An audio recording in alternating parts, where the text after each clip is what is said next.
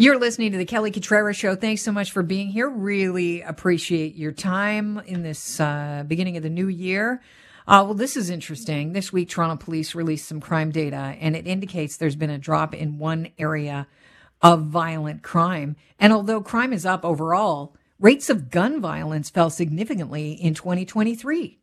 A total of 168 people were killed or injured in a shooting last year. Still a lot of people, but according to the Toronto Star, that's the lowest record in a single year since 2015, and it's down 40% in 5 years. Here to talk about it, Dave Perry, former Toronto police detective and founding chairman of Investigative Solutions Network. Thanks for being here. Really appreciate your time, and Happy New Year, Dave.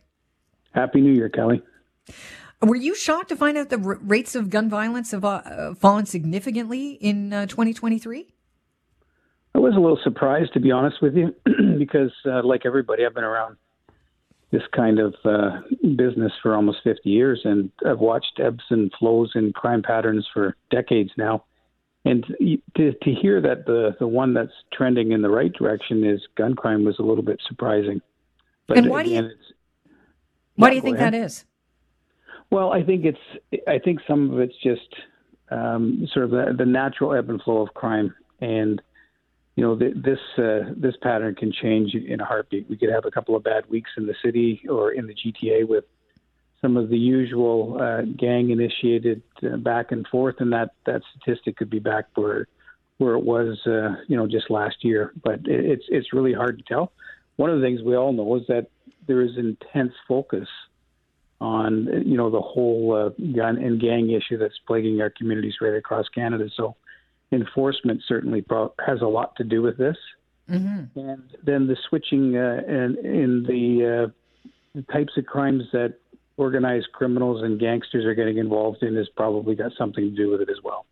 Okay, let's talk about that, because there has been a switch here when it comes to violent crimes. Deaths by stabbing are on the rise. There's 24 people were killed in stabbings last year, more than 40% increase from the previous year, and one of the highest totals in the last decade. Now, that doesn't sound like organized crime to me. That seems like an issue with mental health and assaults, which are up again. Yeah, you're right. That's a whole different issue. And that's the interesting thing when you look at crime patterns. We tend to, in Canada, look towards homicides and shootings and gun-related deaths as sort of the major indicator of what's happening in terms of our public safety and our crime patterns. And that's a good thing to look at. But, of course, you have to look at everything else. And that significant rise in assaults, random homicides that have happened in the last year, to me, are some of the more concerning things that we should pay attention to. And I don't disagree with you. I think a lot of this has to do with, the drug craze and the homelessness that has taken over all of our communities across the country. And that's where a lot of that violence is coming from. So that's, for me, even as a citizen, that's what concerns me. I think most people, if you ask them, they don't feel as safe today, regardless of what the crime stats talk about in terms of murders and shootings. Mm-hmm. I don't think people are feeling safer today than they were back a few years ago. And I think that this pattern will probably have a shelf life, and I think it'll probably this year, if not by next year, it'll be right back where it was, or perhaps even worse. Well, that's an unfortunate prediction. I hope that doesn't come to fruition, Dave. I had some relatives in from Australia.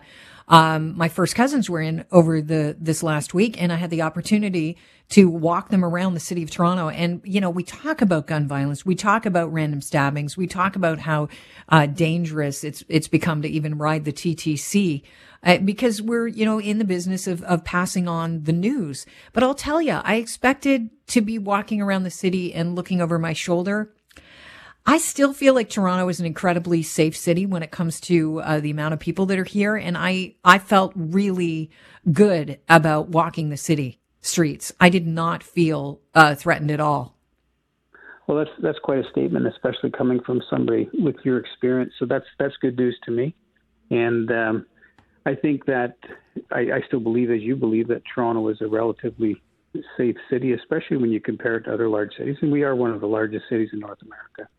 And we have to get used to that and have to get used to the impacts, including crime, that the growth of the population will have. But, it's an ever-evolving situation, and statistics are statistics. They as I said, they ebb and flow from one direction to the other over time. And there are two things at play. There are enforcement initiatives by police officers that change depending on the demand. And for example, carjackings, I know, was a significant focus over the last year. Yeah. As were other violent crimes. And, you can't create these resources. You have to take them from somewhere else. So it could be from some of the gun and gang initiatives, and now you're filling that void.